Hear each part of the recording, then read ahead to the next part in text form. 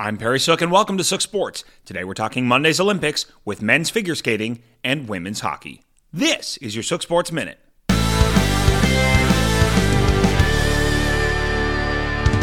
5 minutes of fame.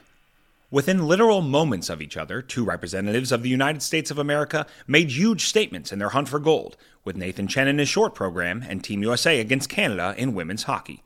Posting the highest score in the history of the sport, with a quad Lutz and another quad in his bonus time cascade, Chen's 113.97 has him with a comfortable cushion going into the free program, aided by the heartbreaking mistake by rival Yuzuru Hanyu.